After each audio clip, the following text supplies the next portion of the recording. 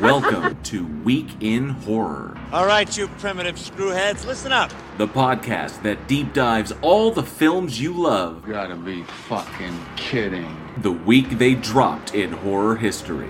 We all go a little mad sometimes. With your horror hosts, JL. When a shirtless Sam Elliott with no mustache takes out an alligator with an oar, that's the kind of movie I'm looking for. Eugene. And we're just casually just like, yeah, so this is probably the best way to go, light someone on fire with gasoline. Alex. It would not be an original lineup if I didn't have fucking technical difficulty. Johnny O. Now, it's not an Amityville, or wherever it's Amityville. And Aaron. They got manure to work with and nothing grew from it. News, trailers, trivia, special guests, and more. You're gonna need a bigger boat. Live show every Wednesday, 7 p.m. Central at youtube.com/weekinhorror. Welcome to prime time, bitch! And wherever you listen to podcasts. One by one, we will take you. Week in Horror. Stay scared.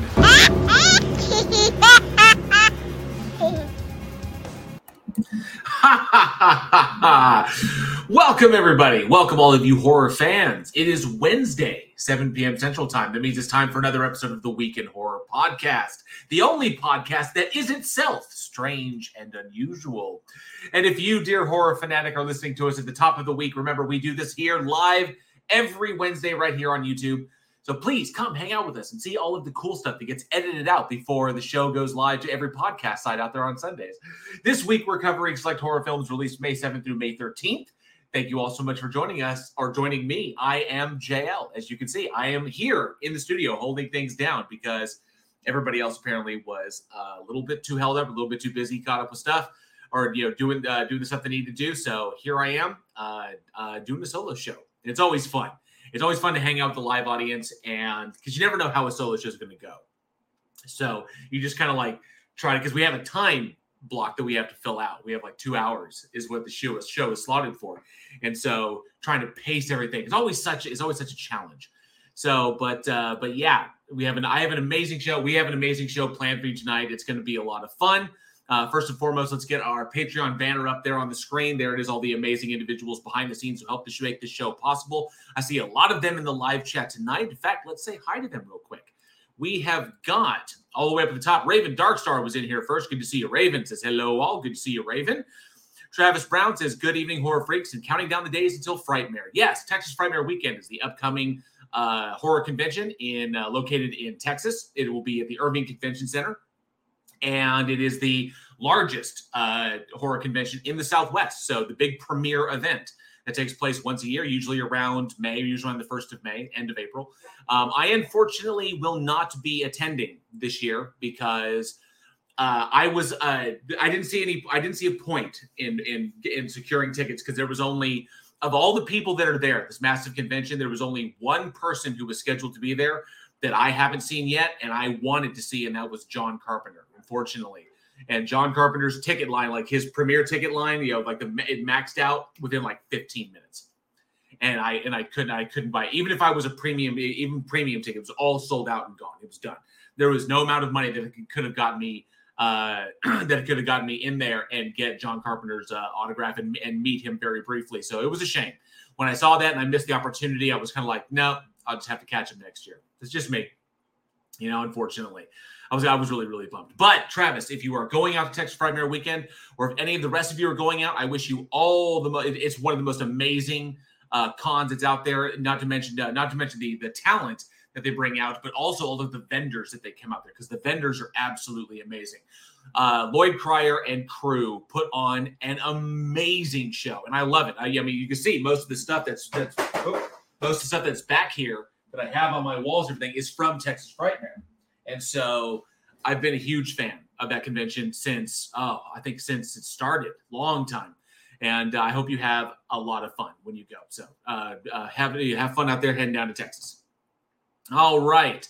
I see also Casey Cooper is here. It says face blue smiling. I don't know I can't see what emoji that is, but I see it as an emoji. But thank you, Casey Cooper, for being here. Appreciate it. Well met to you. Any bets on starting time, Casey Cooper? Yeah, on time. That's when we started. We started on time. Okay? That's right. Oh, and look who it is. He has popped in. There's the man. And I think he's muted. Yeah.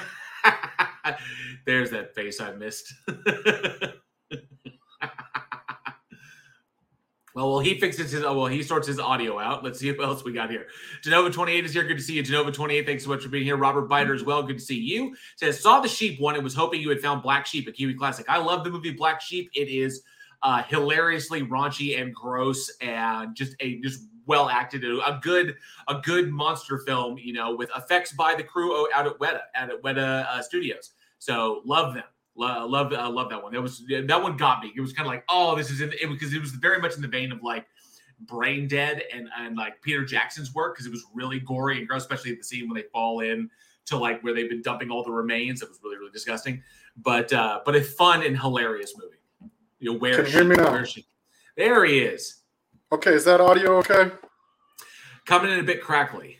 Of course it is, because it wouldn't be me on the stream if it wasn't. All right. We mess around with it some more.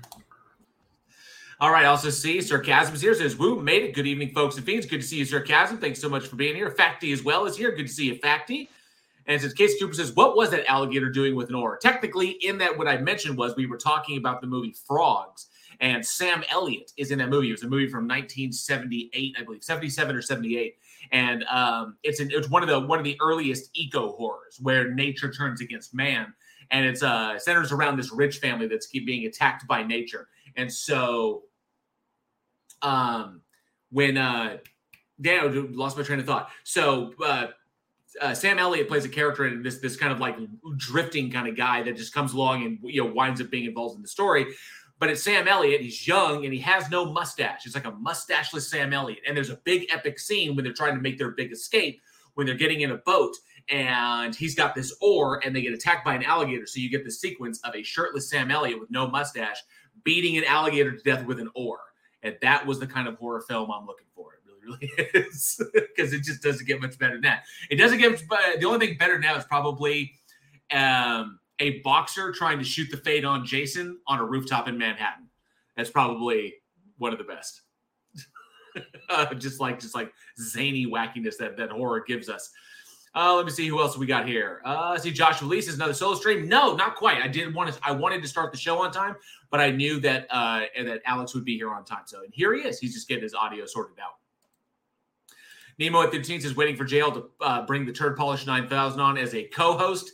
Well, then you wouldn't be able to hear me talking over how loud that fucking thing is. So, we have to park that thing like 2 doors down in order to make sure that the diesel sound of that engine doesn't just overwhelm the entire audio experience. But good to see you, Nemo 813. Thanks so much for being here. Oh, let's see. Josh Lee says, I skipped ahead to next week and watched Night Train to Terror. Yeah.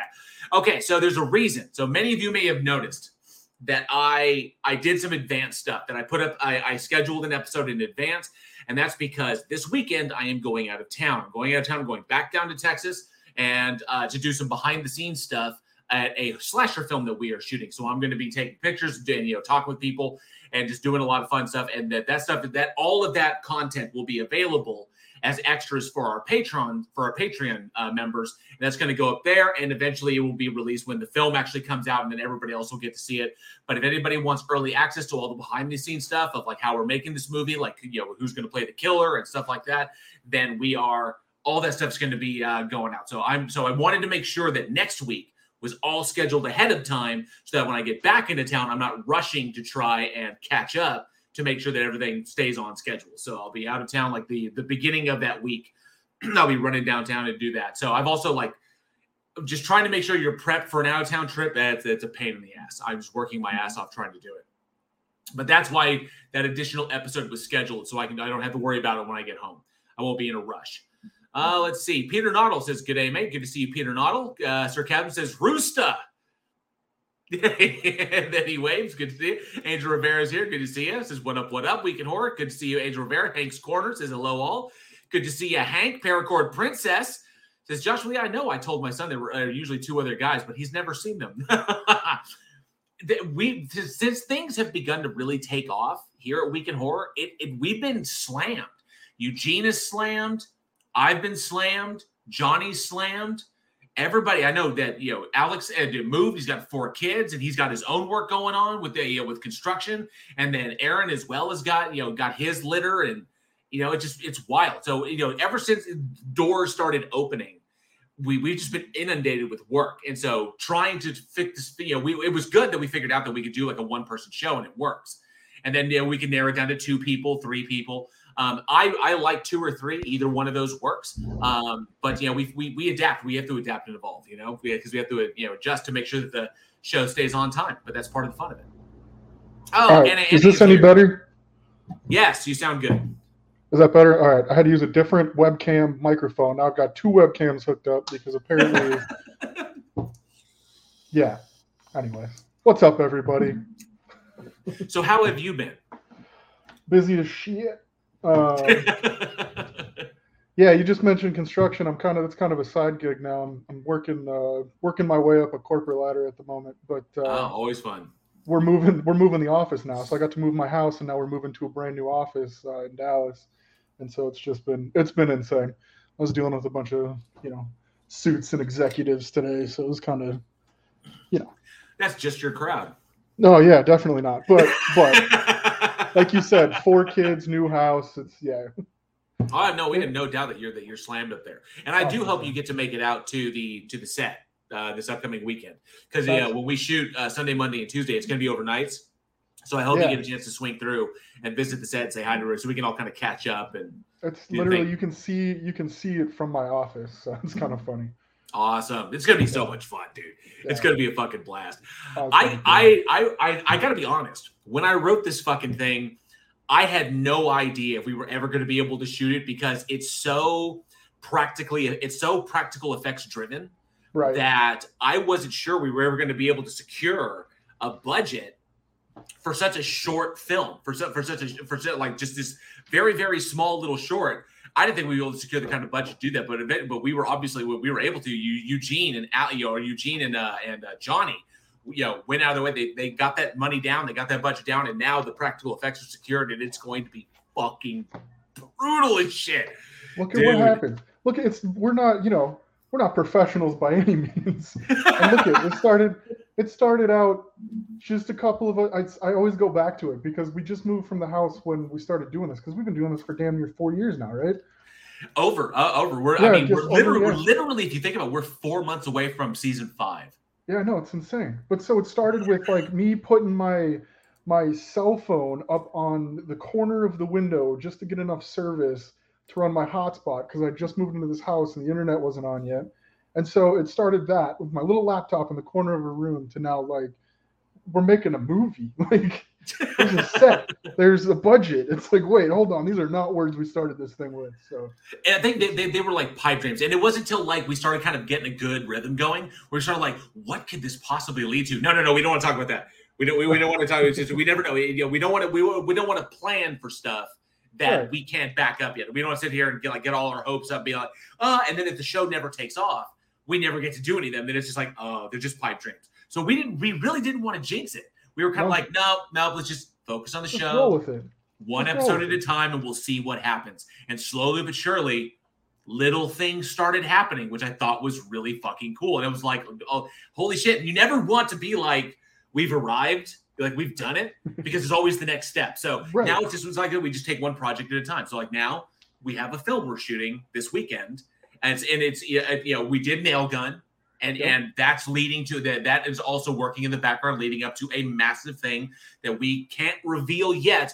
But then we have this one coming up, which is another slasher film that I wrote, and I cannot wait for people to see it, because with Jorg cinematography and the practical effects guys, with that crew that did the work on Nail Gun, working on this one, I can't wait to show this. It's gonna be it's gonna be fucking brutal.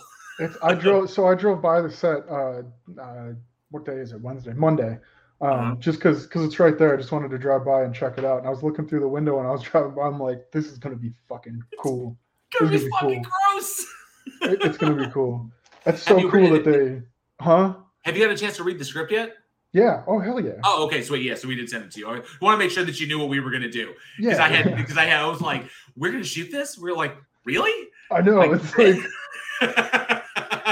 it's going to get so splattery. And just like you're saying, with York's cinematography and everybody's kind of just, very specific backgrounds and our love for practical effects thrown into it, it's going to be wild.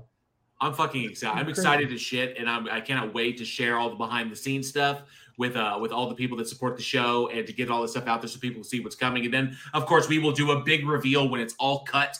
And Eugene's got it all. And Eugene and Johnny, they have it all edited and done. When we have a final cut, we will definitely debut that to everybody in the Patreon. Do a special kind of a special little screening like we did with Nail Gun. So we'll do a little screening with that, and people can see what their efforts in supporting the show have allowed us to accomplish. So It'll be absolutely amazing. It's gonna be a blast. Stay tuned. Absolutely stay tuned. So let me see here. Who else? We got Elizabeth Sylvester is here. Good to see you, Elizabeth. Thanks so much for hanging out tonight. Angel Rivera, good to see you. And Annie says, I did not hit on her. I did not. Oh, hi, Mark. Yes, I did not. Oh, you gotta love Tommy. And I cannot wait for like Big Shark or like whatever his next movie is. We show the trailer. I have no fucking clue what it's about. Joshua Lee says, watch Night Train to Terror at your own risk. Absolutely. But it's a horror anthology. So if you like that, definitely check it out. Travis Brown says, Jail's turd polishing will be Chat GPS as his co-host. Movie is interesting. Paracord Princess to Jail. Have you watched Robot Holocaust yet? My nomination for worst tech. I'm going to have to check that out. That sounds familiar. I'm going to have to check that out. Sounds terrible. Charlie Welch is here. Says, yo, folks, it's good to see you. Charlie, or Welchie, as he is known in more intimate circles, and the only man on the internet you never make a bet with. Good to see you, Welchie. Thanks so much for hanging out. And I think, Hank's Corner says, Jail, you'd have more time if you cut down on the ghost sex. I will do my best, but man, it's listen, you have to make some sacrifices, but that's just not one Jail's willing to make. How do you think I have the ghost sex? Oh, shit. Damn. Ghost sex requires sacrifices. Get it? Damn it. I'll get the shovels. Fuck. Genova 28 says, I was wondering if Alex was going to have to resort to using a marker on a mini whiteboard. Sir Cab says, Jail, all I can say is there's no way you and the guys could do any worse than Winter Beast. Oh, we are so going to dive into this. We're going to tear it apart, that's for sure. Oh, since I watched that movie, I was like, what the fuck? Anyway, we're going to get there. I swear we're going to get there. Sir Cab says, I dare to say Winter Beast is the absolute worst so far. We'll get there. I promise you we will. Sarcasm, good to see you. Surf is here, says, I made it to a thing. Good to see you, Surf. Travis Brown says, make sure to have ghostly condoms with the ghost sex. That's the great part of it is you just, when you do it, you're just like, boom, and it just goes right through it. No, I'm thinking like ectoplasm condoms or something. You have ghost herpes. Actually, it's like it follows, that's the spiritual STD. It just won't leave you alone. All right. Well, we have a couple things we want to look at before we dive into tonight's movies. Pardon me, my allergies kind of like kicking my butt. They're rough down here. You don't hear me, huh? They're rough down here too. The pollen count just kind of like shot up. I was driving home and on the big billboard, where they put like, funny shit during the holidays. They're like, orange, air quality bad, like stay inside. I was like, cool. If you look, I swear it's very much Idiocracy. Like that's the way marketing is going these days. Watch it again, and it's bad how well that movie held up. It's actually better now because it's so relevant. I feel bad for Mike Judge because Mike Judge is like, I never meant it to be a documentary. It was supposed to be a comedy. And you imagine you do this movie and you're like, this is so funny. People are dumb. It's a future where people are dumb. And he puts the movie out. 20 years later, it's like, you can imagine the weight of this is just like suddenly descending. It's like, I didn't mean for this. Oh, shit. That's I tell you, the question really is like, there's a certain point. There's a turning point. Right? There's a turning point in our timeline where things took a turn for the worse. And a lot of people on the internet agree that it was when Harambe got shot. It was when Harambe died. That was when we diverged off into an alternate to this dumb timeline. Shit, man. Yeah, no, it was like you pulled the trigger and we entered Bizarro World. It was It's one of those moments. It's kind of like, you have a timeline that if someone goes back in time and performs an action, it immediately veers off into another alternate timeline where we've left the original timeline. And someone did that. Someone went back and someone shot Harambe. When Harambe was shot, we kicked off into an alternate line that this is the timeline we're in now. It's like a sub-thread of like butterfly effect or chaos theory. It's just this weird string that we got stuck to because somebody decided they were going to be an asshole one day. Right. Oh, yes. Raven Darkshire does bring up Gordon Lightfoot passed away on Monday. And as a Michigander, we feel this one. It's a shame. Yeah, it was a bummer. He was getting up there, but such a fucking legend. Legit legend. At least a legend for us, and I would say especially for our generation. And that's the wild thing, man, okay. I don't mean to get like philosophical or like, like maudlin on this or existential on this. We're getting older. Yeah. Okay. I first met Alex in 2012. Yeah. 2012, 2013, somewhere around there. Yeah. So that's when I first met you. It was like 2012, 2013, somewhere around there. Yeah. So he was only 84 years old. It says the 71-year-old says Casey Cooper. He was only 84. But yeah, it's like more off. Obviously, the legends that we grew up with are now we're at that point where we're beginning to see them drop off.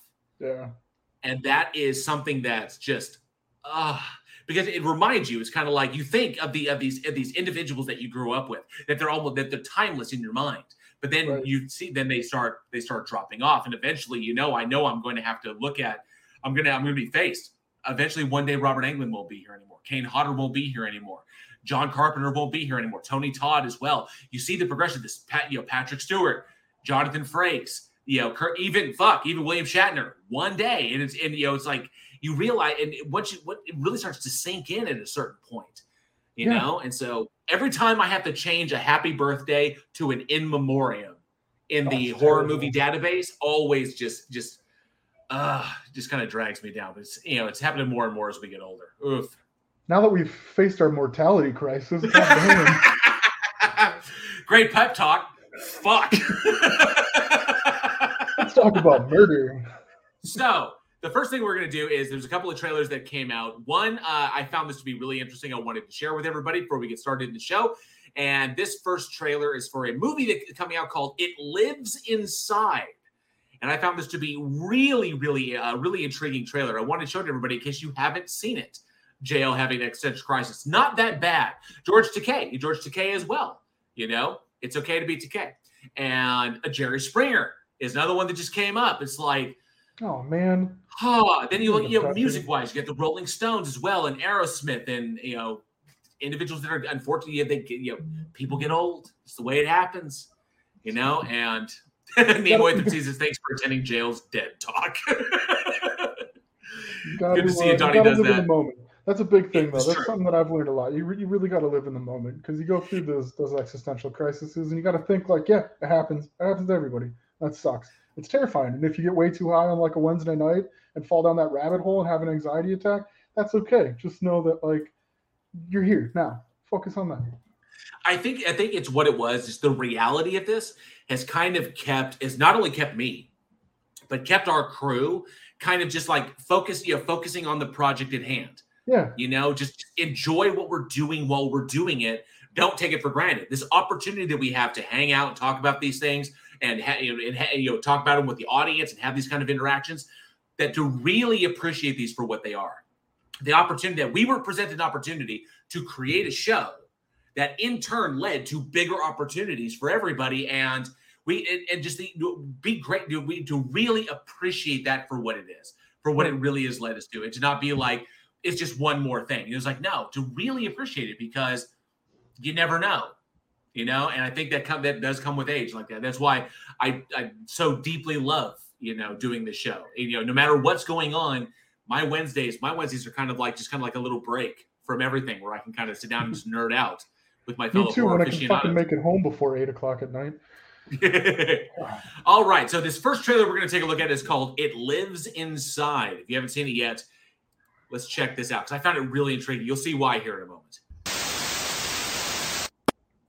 Yes, that was the trailer for It Lives Inside. I thoroughly enjoyed this. I enjoyed the look of this one. It's from the producers of Get Out. And of course, the central, obviously centering around an Indian family. And what I really dug about this one is we're in a really, really nice trend where horror films these days are really broaching into not your mainstream knowledge, like where the mythologies of various groups, where we talk about like, the devil or like various like Catholic themes like this, but where people are really starting to broach out into like the more obscure like legends and the really obscure scariness in a lot of mythologies out there, and using them to tell stories, because there's a lot of scary shit out there in various old world mythologies that has never been touched, has never been been the subject of a film. And I'm glad that this one dove into this one. It's kind of like the first time that the Dybbuk was used for a movie. It's like, Dybbuk, what is that? Or like when we talked about there was that Jewish horror film that we talked about before on the show called The Vigil, which talked about a Jewish demon that rarely ever gets mentioned. And so I was like, I'm really looking forward to this one. And plus the cinematography looks fantastic. It looks great. And here's the thing. Okay, so like these like demons and ghosts. I was just having a conversation about this the other day about like ghosts, like how, when we think of ghosts or when there's ever these ghost stories, it's like this old woman in a dress and it's like, okay, but like, so did all these ghosts just pop up at the same fucking era? Like, is it just this one time period? How come we don't have like newer ghosts? And then, I was listening to a podcast and they're like, okay, what happens when Britney Spears dies? You're gonna walk into her house and like, Britney bitch? Like, no, like, there's no like, there needs to be, for these kinds of movies, they need to think about stuff like that. And it's like these legend ones that kind of go back. It's like, okay, they place it in a time period. It makes sense because of the time period. And they're, they use modern spins on it. So they use a time, that's not just like a Victorian aged woman walking through a wall into the kitchen. Like, yeah, so they're getting real creative with it, and they have to. Agreed. Oh, by the way, the chat's letting you know that your camera is frozen. So you were doing a fantastic ventriloquist routine. That was fantastic. I just got this new camera. It looks good. You can see my sunburn really well. Yeah, it's just a still image of you, but it works. It works. The audio is what we need. So I'm looking forward to that one. I think it looks interesting. So it's called It Lives Within, or It Lives Inside. So check that out when you get the opportunity. This next one we're going to look at before we dive into tonight's subject. The next one we're going to look at, this one was kind of special because if many of you, or I don't know how many of you will remember in the live chat currently, but many of you may remember way back early towards the beginning of the show, we had Rebecca Kennedy on the show. Oh my God, yeah. And Rebecca Kennedy has a new movie coming out called The Unseen. Let's go. And this trailer for this film just dropped. So in honor of our good friend of the show, Rebecca Kennedy, who was one of the first guests we ever had on the show. So in honor of Rebecca Kennedy, we're going to show the trailer for her new film that just dropped called The Unseen. Get out of here. It's next month. That's fucking awesome. Yeah, and yes, Nimoy 13. That is Walter White Jr. That is RJ Mitt from Breaking Bad. That's wild. It's awesome to see him working and see him kicking ass. But for a brief moment, you saw Rebecca. She was in the trailer, but she is in the film. She got billing on the poster. So we're so proud of Rebecca for all of her successes. And just every time she drops a new project, because she was recently in Two Witches, which I think recently released. And then, of course, she has this one coming out. Seeing her get to work with some of the big names, and especially a lot of up-and-coming names, is just amazing to see her success. So we wanted to celebrate that and celebrate her by showing the trailer for her newest video. So awesome. And this is the real horror of seeing your debt after you graduate. It's very true. Listen, man. Very, very true. Listen, man, we're going to be paying off student loans for the next 35 fucking years, and I'm already 32, so guess who doesn't get to retire? Retire, please. By the time you hit retirement age, they've already up to like 5 or 10 years. Oh, God, yeah. Oh, damn it, I'm frozen again. You are frozen again. A $200 fucking camera. Jesus Christ. All right. Well, I hope you enjoyed those trailers. We had some good stuff to talk about tonight. Oh, buddy, I cannot wait to dive into these. Well, Alex's figure is fixing his. There he goes. Casey Cooper says, "Was that where was Danny Trejo in that last trailer?" Unfortunately, no Danny Trejo in those movies, but that does not mean he is not still working his ass off and maintaining his title as the most killed man in Hollywood, as the most deaths on screen. You know what will always live in my mind? It wraps back to the Frightmare Weekend stuff we were talking about earlier when I was muted. Was when we were at Frightmare Weekend, and I almost physically ran into Corey Taylor from Slipknot. Nice. And as I was like saying I'm sorry because I didn't notice who it was at first, and I bumped into a guy that was walking. Well, he is pretty little. He's a small dude, and I bumped into one of his little bodyguard guys. Or, well, not little. He's a big bodyguard guy. And I turned around and I was like, I think that's Corey Taylor. And he opens a door and he walks in. Danny Trejo's behind the door, and he daps up Danny Trejo, and they start like going back and forth like they're old friends. Oh, this is the coolest moment. Like Corey Taylor from Slipknot just dapped up Danny Trejo. I didn't realize Danny Trejo was as short as he was because they were pretty even.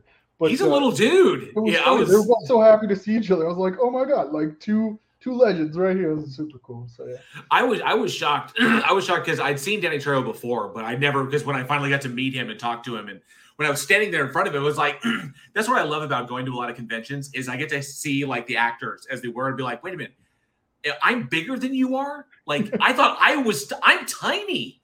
I am the smallest one of the Week in Horror crew. No, I'm a little taller than Angela. I'm a little taller than Angela, but as far as like everybody else towers over me. I'm this guy. Then I go to conventions and I see actors. I'm like, how am I this much bigger than Danny Trejo? That was like when we met Kane Hodder at Frightmare. I was like, oh man, like could you even reach my neck? Like, and then I meet like, but then you meet the occasional one like Ken Foree, and I'm like, yeah, or Tony Todd, and you're like, oh, tall as shit. I was like, wow, he's so big. Wow. Yeah. But yeah, it was surprising how small Danny Trejo is. And I'm like, but he's Danny Trejo. He's Machete. You know, what the fuck? It is fucking hilarious. That dude could kill you before you could even think about it. I know, right? With a look. Oh yeah. Just that glare. And it's awesome because he's such a cool guy. He does so many good things for so many people. So it's cool. It was cool to see him. Yeah, it was funny. A little anecdote. You know that Danny Trejo tells a story once where he saved Edward James Olmos his life. Really? Yeah, because they were doing a movie together, and Olmos was doing some stuff or there was something going on that Olmos was portraying a particular character who was like a member of a gang or something like that, and Danny Trejo obviously has history, because he done time and shit. So Danny Trejo's from one side of the tracks. Edward James Olmos is from another side of the tracks. And Olmos was doing something that the gangs, that the cartels that they had found out about this, if the cartels found out about this, then that would have been very bad for Edward. And so Danny cautioned him. It was kind of like, oh, dude, you don't want to be doing that. And he was like, why? It was like, I'm acting. It's like, they don't care. They don't care. They take that really seriously. So just don't do that and you should be okay. And of course they did, nothing ever happened to him. So it's like, ooh, so Danny Trejo may have saved Edward James Olmos' life. That's wild. Oh man. All right. So we got some awesome movies to dive into. Do you want to take this first one too? Yeah, why not? Oh, by the way, what do you think of the horror movie TV? Oh, dude, that's awesome. Yeah, I haven't seen it yet. When it first played, that's pretty cool. Once you got our faces out of the way. But yeah, no, that's pretty cool. I like it. The horror movie TV. I love it. I should have been doing this from the beginning. The ideas you get when you're going down the path. So, but yeah, let's kick this bad boy off. All right. We're going to try to... No, you know what? You know what? It's not even a turd, all right? I'm going to say it's not a turd. It's not great. It's... Okay, anyways, we're going to talk about Winter Beast. Came out, May 8th, 1992. I keep getting 91. I guess when it officially released. Okay, so this movie, JL, how do you always find these? Where did this come from? Let's check out the trailer. Let's show this trailer before we dive in. I don't know whether to rip it apart or hug it. I don't know. All right, here's the trailer for Winter Beast. Winter Beast.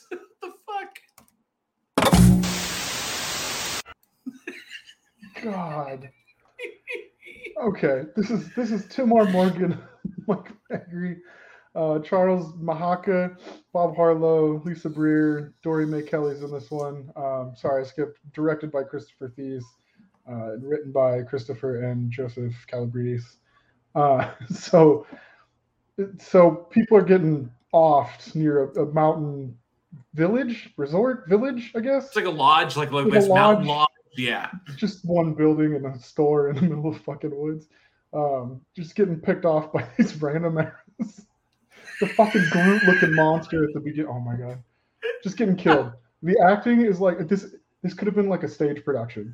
Like it could have been done on a stage for sure, but the acting's not great, but the fucking effects are amazing.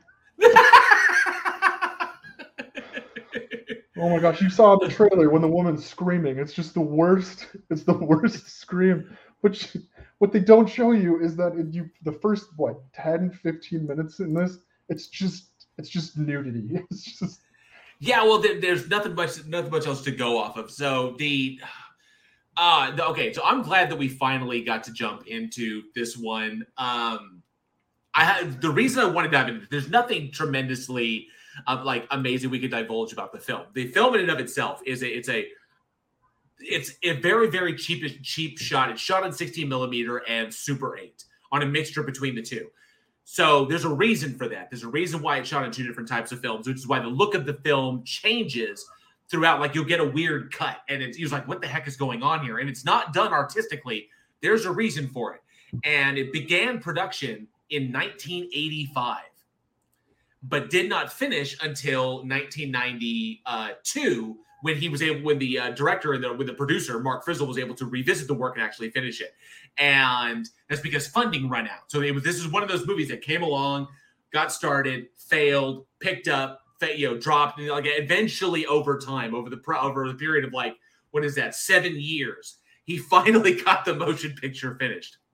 So all the footage that was shot in 80 and for example, there was they began production in 85 and then it dropped off. And so 86, they had to stop it. Then they picked up work in 89 and they were able to shoot for 2 days in 1989 and then it dropped off again. And then and then eventually at one point they have to go in and I think the director went in and did a lot of the monster stuff, which is originally supposed to be in costumes, but decided that stop motion would be better.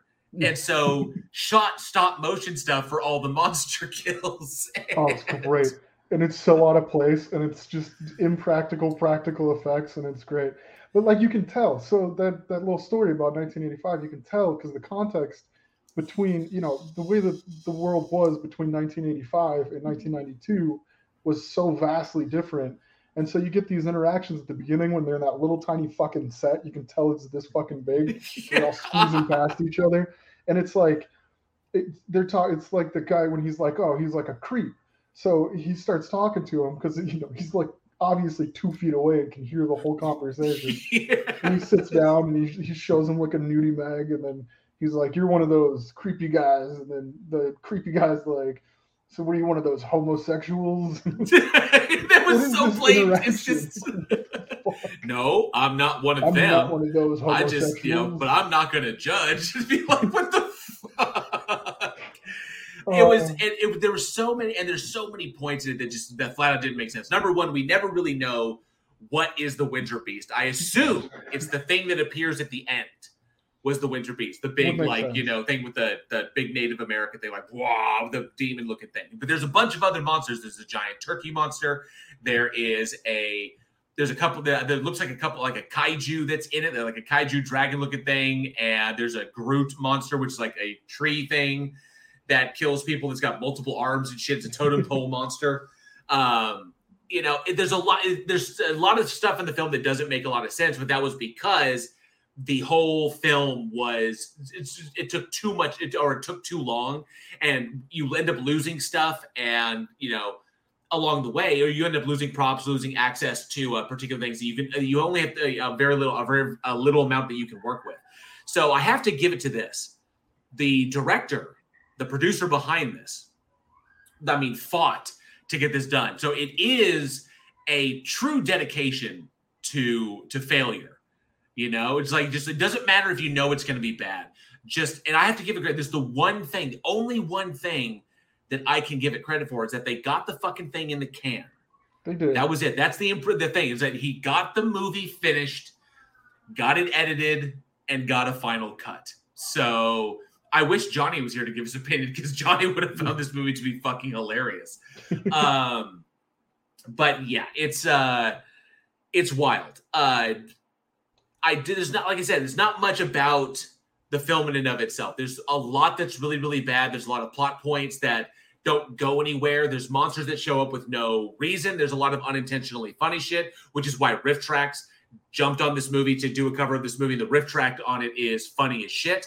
But there's like moments that are just so strange. Like we don't know where the turkey monster came from. Like, why is there a turkey monster there? And then the unintentionally hilarious scene of when the turkey monster attacks like the best friend, and he does like the very obvious stunt roll down the mountain or down the hill. Like, oh, it was like he's like, and then he just jumps and rolls. It's like, what the fuck?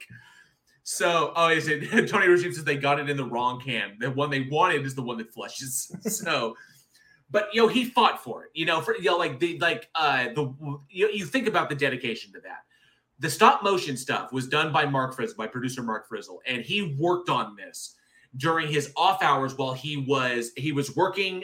He had like a day job at I think it was Olive Jar Animation, and he was like doing other stuff. So when he had his free time, he would utilize that to go in and do the stop motion for the film. So every day he put a little bit more into it, a little bit more into it, a little bit more into it, until eventually he got it done.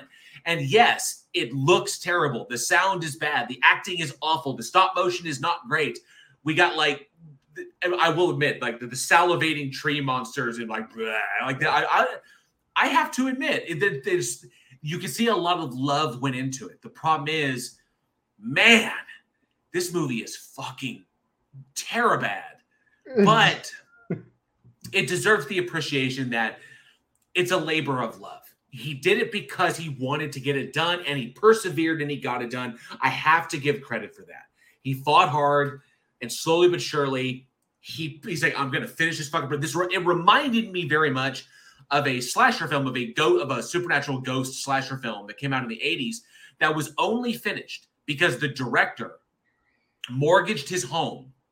He mortgaged his house and then to get the picture done. And then he ensured that no matter if the film was successful or not, he got every single person on that crew and that cast paid before he ever paid himself.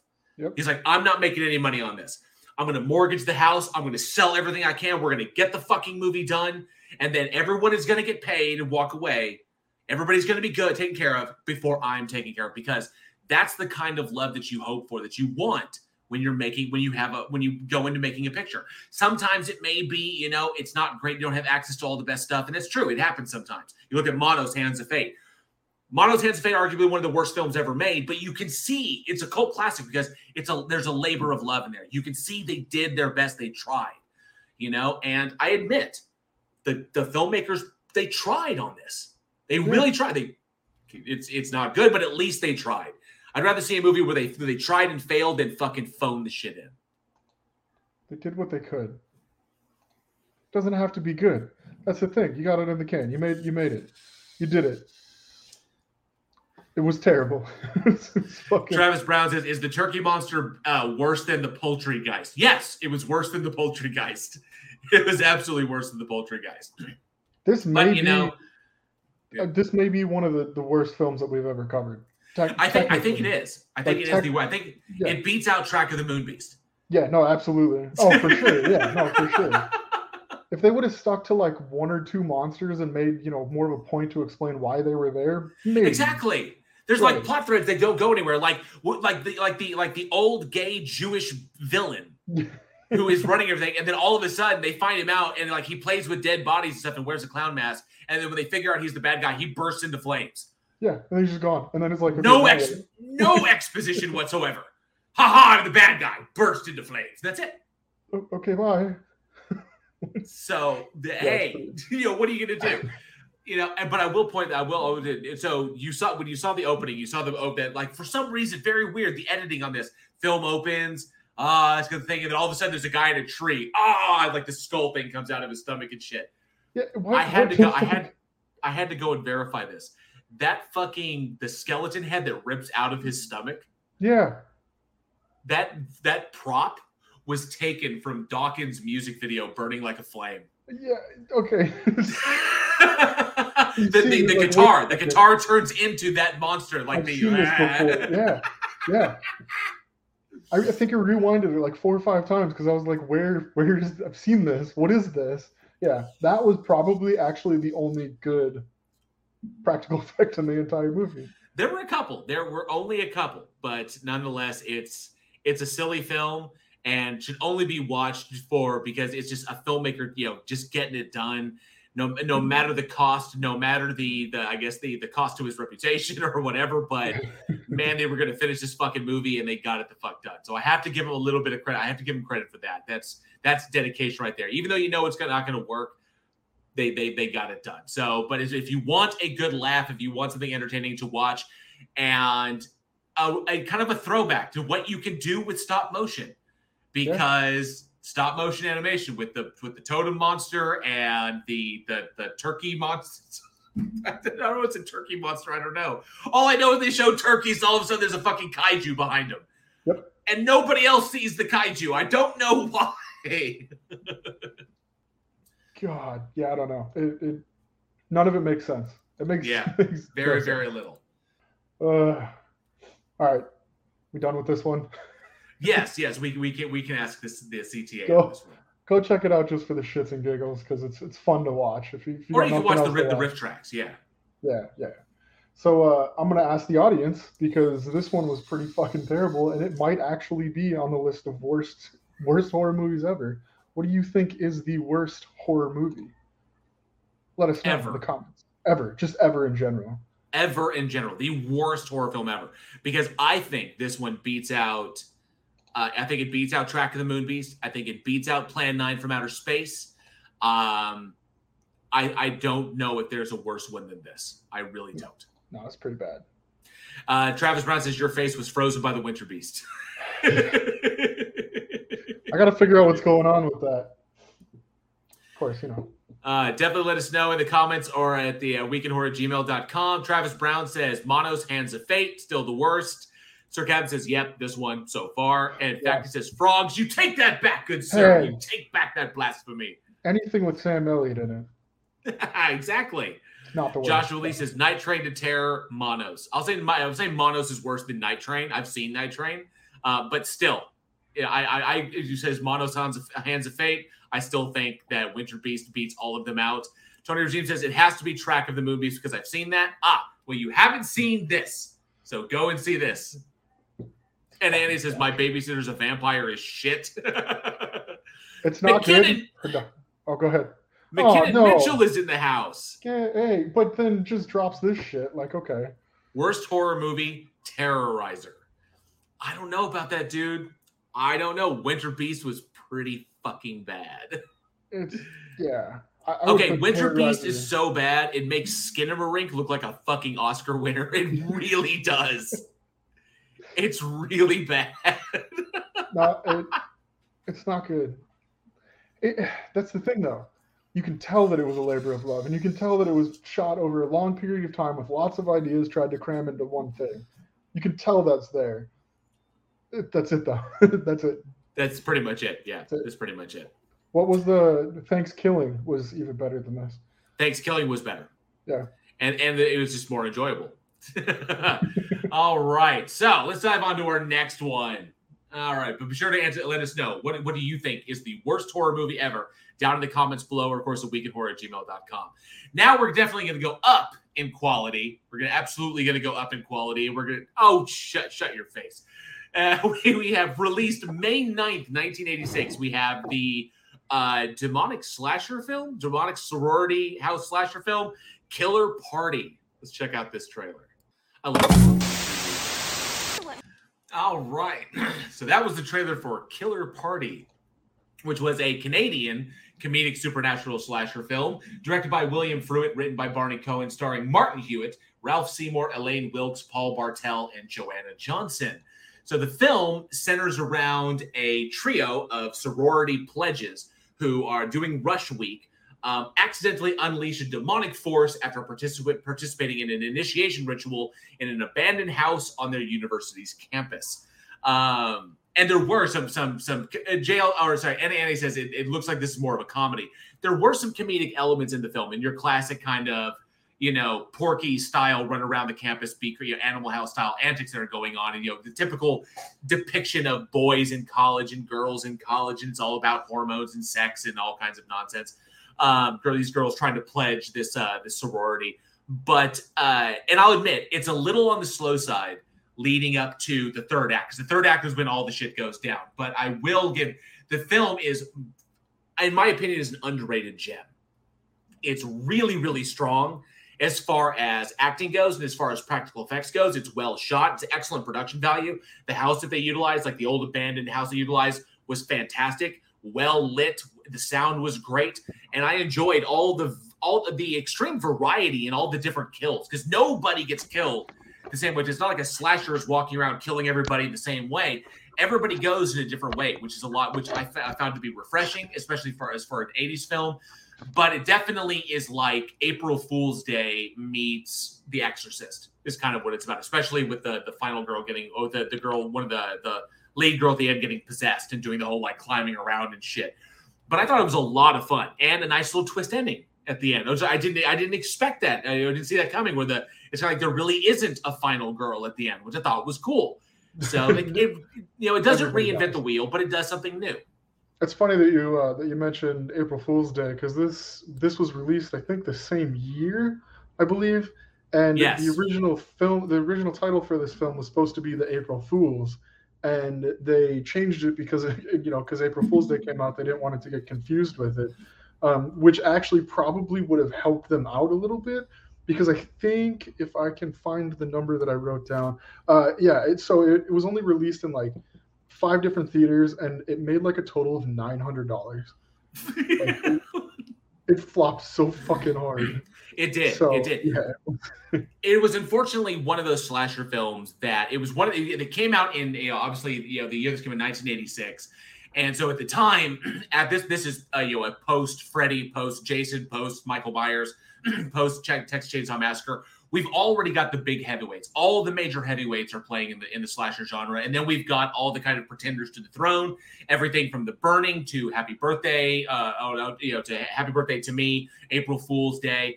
There's so many that came out in the kind of the deluge of the 80s slasher genre that this one gets kind of buried. But we've touched on a few that have been some underrated gems where the director and the writer, they attempted to dive into that particular subgenre, but they don't try to reinvent everything, but they do try to do something different. So, but in a world of sorority house massacres and stuff like that going on, they tried to do something a little bit different. They took a little bit from the supernatural genre, especially a lot of inspiration from Exorcist on this one, and kind of brought it into this. So you see bits and pieces of a lot of different subgenres. A lot of the kind of like the sex romp comedy college movies, and then of course the slasher itself is the way people get killed, and the trope of the girls finding each body, finding all the going through that the body discovery section, but then the little twist at the end and the possession aspect. I found it kind of refreshing, especially in 1986. It was nice to go back and see something that wasn't so formulaic. That because at this point the subgenre had been well defined and everybody knew what the tropes were, and this one changed up a little bit. Without putting one narrative like girls rule, like there was I forget the name of it, but the one with the killer that dressed up like the mascot with the razors in its paws, is the bear. In that particular one, there was the underlying narrative that girls kick ass and girls can handle themselves. So it really this one doesn't push forward a narrative. It just pushes forward this kind of interesting deal. Like here's this kind of classic depiction of college. Supernatural elements, slasher elements, and here we go with a nice little twist ending at the end, which I thought was cool because I wasn't expecting the final girl. I was like, she's the final girl. She's going to get saved. No, she gets fucking killed. And then it jumps to the next girl, and then it's ambiguous because they drive off. It's like, no, don't put me in there with her. And they drive off. It's like, oh, they're all gonna fucking die. They're fucked. They're all fucked. There's no good ending here, which is fucking wild. No, yeah, there's nothing left to hang on. So it's not a cliffhanger in any way, shape, or form, which is it's nice. Kind of cleans up pretty nicely. But okay, fine, JL. You polished this turd. It's better than what produced. God. This is not a polish. This was a recognition of an underrated 80s horror film. It's fair. That I thought was, that I will admit, was a little slow in the first and second act as we're kind of developing everything. There's still a couple of kills there as we're establishing the identity of like, yeah, we have this college campus, and then we have this one abandoned, house that's on the campus that was like the sorority that was there, like abandoned it, and there was like a murder that took place there. And for some reason, like the grave of the killer is on the property, which is really, really weird. Right. And so when they go to hold their party, their masquerade party at this abandoned house, and they're going to do like, because somebody was killed with a guillotine, like on the property. And so they go to hold this kind of April Fool's masquerade party. And it turns into the side of that's why the one of the girls gets possessed, is because they did the initiation ritual there. That's what summoned up the demonic spirit, and then it possesses her. And it was a demonic spirit that the previous tragedy resulted in. They called it back up, and then they do it all again. But I look at the production value. Look at the production value of what went into, especially the big final sequence when it's finally revealed she's the possessed one. She's gonna kill everybody. That she goes all possessed and goes all fucking exorcist looking and crawling around on the fucking walls and shit. Like, I gotta give it to her. She literally, as far as acting goes, Elaine, I think it was Elaine Wilkes, Phoebe. She was amazing. And Jennifer Beatty as the girl Joanna Johnson, who played Jennifer, who winds up being the girl possessed at the end. All of them were fantastic. The classic kind of depictions of your 80s kind of girls in college, and they all worked well together. The chemistry is there. There isn't really an odd person out, and everything kind of melded very well. This was a very well constructed, well crafted, well shot horror film. Good practical effects, good kills. Especially all of a sudden, it's like one of those moments with the fucking diving suit suddenly appears out of nowhere with the fucking trident. Where did that come from? It was like shit that was in the house at the time.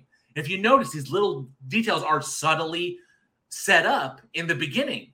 So good continuity. All the little good filmmaking tidbits that a lot of people oftentimes take for granted is all in here. Which why I gotta give it credit. Even Joe Bob Briggs, he saw it, was like, holy shit.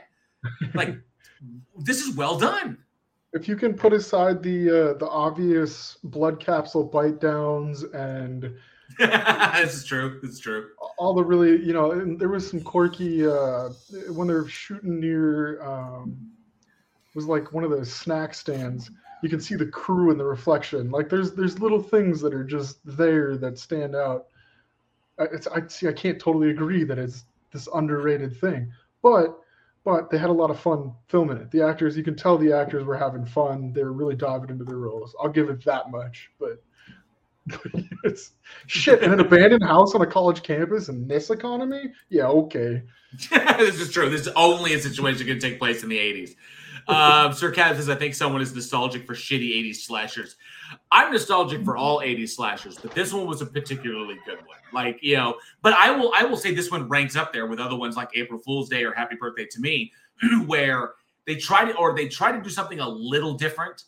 And while it still kind of falls prey to the formulaic structure of the slasher films of the 80s, because you couldn't help it. That's ostensibly what you're making. So you're going to fall prey to that, but you tried to do something to make yourself stand out from the herd. And this was a solid attempt at doing that. Like the switch up at the end of Happy Birthday to Me, or even April Fool's Day, and was like, none of it really happened. We got you.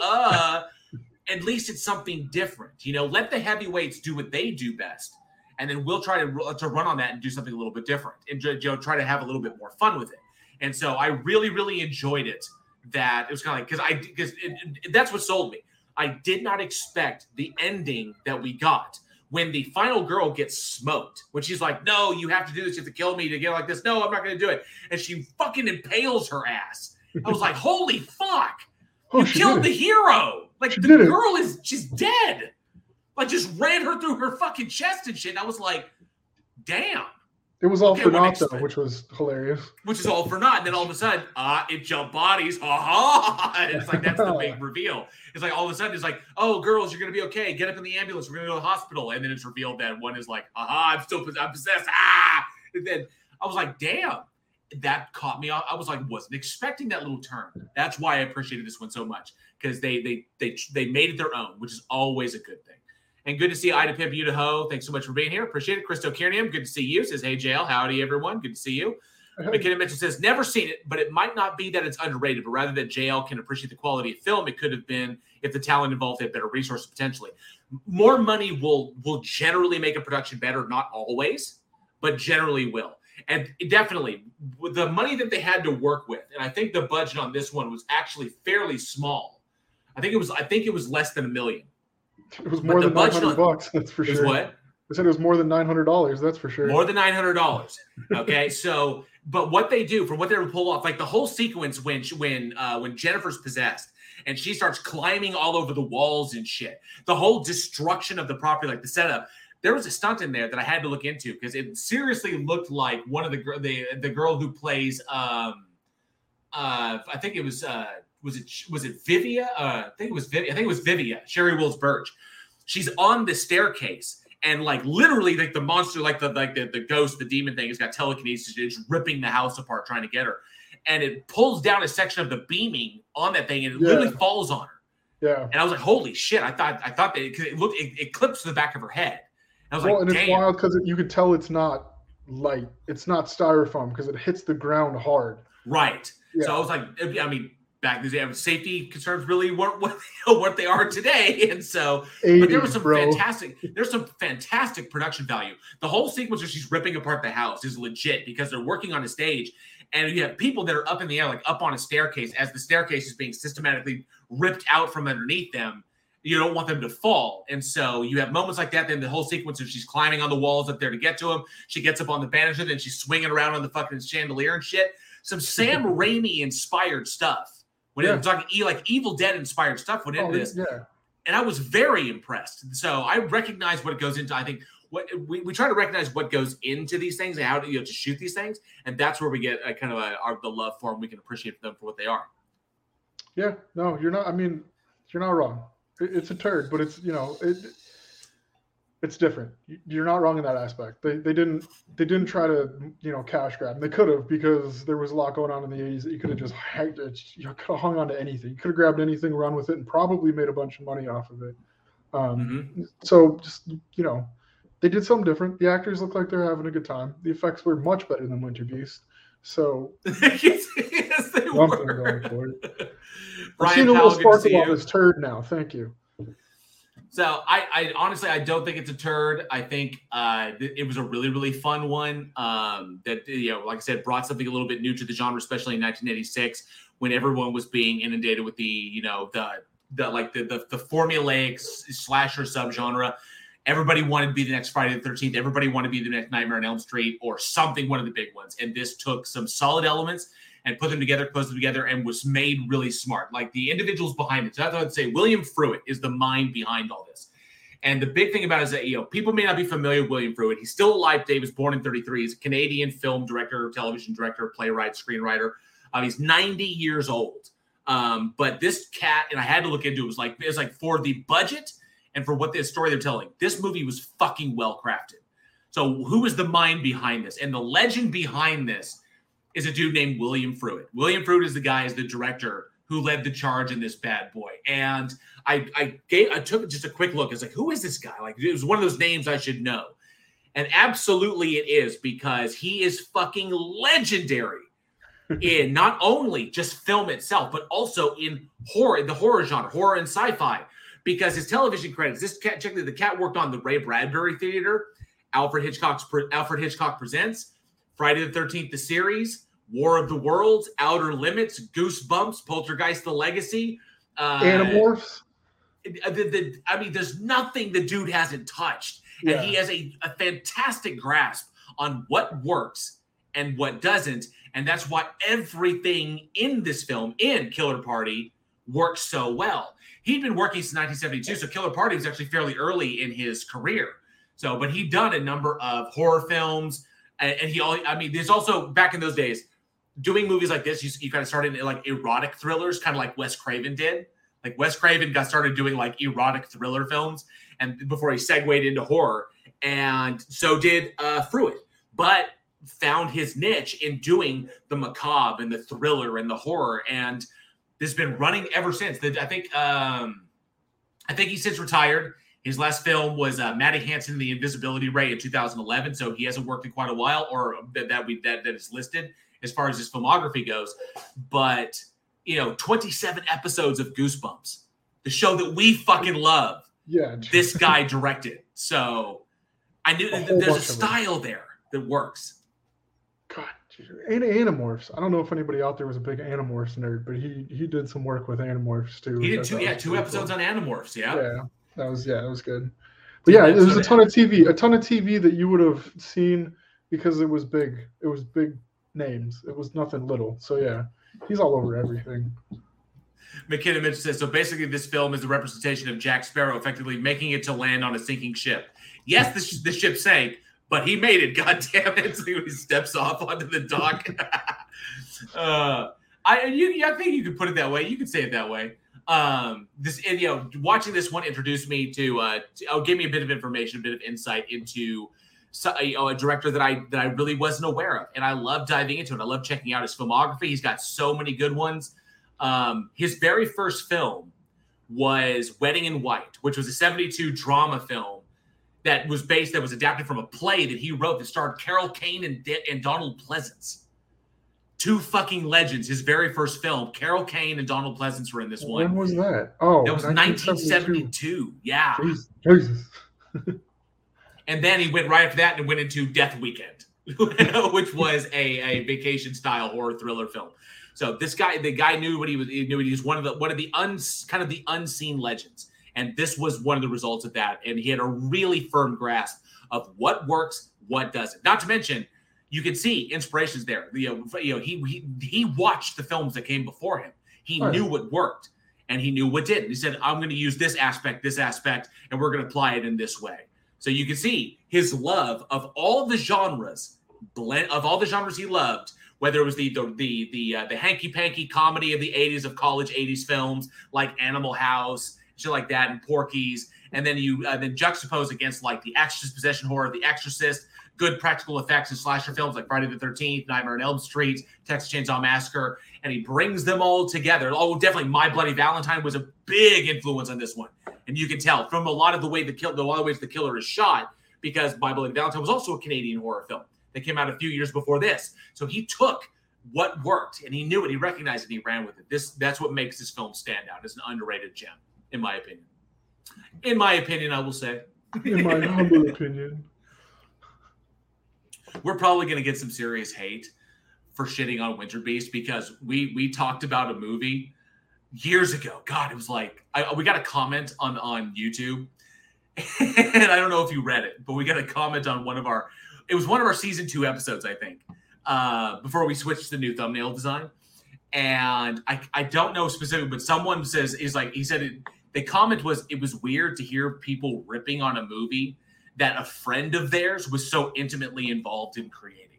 Oh, damn. Sorry. And you could tell there was kind of an underlying rage there, but they tried not to be too mad. They were kind of like, and I tried to be diplomatic. It's like, hey, it's our opinions, Yeah. But the difference is that we're not reviewers. We're doing review, but we're speaking from the perspective of filmmakers. That we know what we're familiar with how the sausage is made. So we're looking at it from that perspective. And filmmakers on filmmakers. Yeah. Right. So it always feels bad, but because we've slaughtered a couple fucking movies on this. Oh God, yeah. And there's been a couple of them where they've been like, "Fuck you! How dare you hate on this movie that I fucking love?" I'm like, easy there, Chief. Easy. Well, it's hard because you're not wrong. You get it in the can. That's your baby. That's your baby. And I'm sorry for ripping on it, but it just wasn't great. I hope you went on to do better things. Not all babies are beautiful when they're born. This is just a reality of the fact. Sometimes when the baby comes out, it's like, oh, what a baby. like a wet basset hound coming in through the cat door. You know? Oh no, ripping on people's babies. Oh, this is true. Damn. Oh man, but yeah, definitely check it out. But the thing that I want to ask the audience tonight, as far as like the setting, the college horror film, the horror film set at college, they make for some of the best. You know, big college campuses, co-eds running around, horny out of their minds, drugs everywhere. Always makes for a good. Oh yeah, it's perfect. Perfect for it. I mean, it's so real. It's so realistic too. But actually, it kind of is realistic. That was my experience. It was motherfuckers running around trying to get laid, do drugs, shit like that, while trying to maintain a C+ average. And so I have to. So arguably one of the best settings for horror films. I want to ask the audience and everybody out there listening, what, in your opinion, is the best college set horror film? The best horror film set in college, or college as a backdrop. What is your favorite? What do you think is the best? Let us know in the comments below, or of course, at weekendhorror@gmail.com, here in the live chat as well. And we'll see what everybody has to say. Extra J is here. Good to see you, Extra J. Thanks so much for being here tonight. And before we move on to this next, before I kick it to you, Anna asked, what's our take on the Writers Guild strike? And at first, I don't know how much have you looked into this, Alex? I just briefly read a couple of just why. I mean, I haven't really looked at any side, so I'm not really leaning one way or the other on this yet. So I had to look into it as well, because this one is not so cut and dry as it was in the previous writers' strike. The previous writers' strike was about money, was about we're not getting paid equal to what we're doing, and they managed to hammer out new terms. The union was able to hammer out new terms for them, and everything worked out good. Unfortunately, some of our favorite shows took the brunt of that, and it hurt. Supernatural was one that really got hit hard by the writers' strike, but we have a new one going on, and I had to look into try to understand what this was. And I actually, having read what they're fighting for and looked at the way things are trending as far as productions go, I have to agree with them. I have to agree. I'm on the side of the writers on this one, not because I'm a writer. I'm not with the WGA. I haven't qualified to be with the WGA yet, so I have to say I agree with this, because streaming services are becoming such heavyweight players when it comes to content, when it comes to new production content. We're getting, like Netflix has gone into original content, Amazon, Hulu, so on and so forth. The problem is that the way production is done on these is different than your standard kind of production. And the presence of the streaming platforms is beginning to turn writing into gig work instead of career work. And the issue is that this causes a direct problem, because they will only hire WGA stuff like Writers Guild people. They'll hire them for union, but they're not hiring them to the extent that they can actually maintain the hours that they're getting to get their benefits. Right. And so because they're turning it into gig work instead of career work, this is forcing a lot of individuals who are kind of like, well, shit, I need the hours in, to not only cover my dues, but also to get my benefits, to get all the benefits of being a part of the union. And so I get what it is. Like, the public's appetite is going in one direction, and the streaming platforms are simply taking advantage of that. The model is changing. Unfortunately, the model is not conducive to the old model, when writers could be brought on for like an entire season or an entire show, where now the career writing gig. Now you're basically jumping from gig to gig to gig. So Netflix will hire you for like a week. You'll punch out the stuff, and then you're done. That's not enough. No, and these people went to school. They went to school, and they spent a lot of money going to school to learn how to do this professionally, like you said, as a career. And by the time they got out of school and got into working, the streaming platform took over so hard that all they could get was gig work. That pissed people off. I get it. School's fucking expensive. Now you got to pay for it. You can't really switch careers right now, because it's just not a good time to do that. So you got to do something. You push back. And so that's good. Go on strike. Fight for what the fuck you want, because nowadays, if you roll over and take it, you just get left under, swept under the rug. You get left behind. So It's good. I just quick dove into how many people are. 11,500 writers are involved in this thing, and so it's good. Stand up. Make a fucking stand, especially when it comes to stuff like you said, like career work. You went into this, it was one thing, it changed so quickly that now you're screwed. There's still a market for it. You just got to be fair. It's just the streaming has monopolized the industry so much. You turn on Netflix without even thinking about it now. You flip your TV on, you hit your Netflix or your Paramount or whatever. You're not looking at anything. Shit, man, it's with the pandemic and the theaters going down for a couple of years and the aspect of that, it shifted so hard so fast. It's screwing a lot of people over. So there's got to be fair contracts. When you sign these people on, make sure you got who you want, like on a Netflix show or a series or a movie. Hire those people for long term. Give them fair contracts. Hey, we'll take you for 50 episodes. We need you for 2 years or whatever. Here's your fair contract, not that 1 week bullshit because it's garbage. The economy is in fucking shambles. You need the money. You're going to lose it. You're going to lose all these good writers because you're not being fair. And so, from that point, from that aspect, it's like, yeah, I get it. Go for it. Stand up. Make some fucking noise. Agreed. Now, that being said, as an independent writer, as a freelancer like myself, I'm not a part of the union. If I got a chance to join the WGA, that'd be fucking cool. I would love to be able to do union gigs. That would be fantastic, but I'm not at that level yet. I'm not at that recognizable level yet. So, but if I get to that point, fuck yeah, I will do it. But until then, I'm a writer and I'm for hire.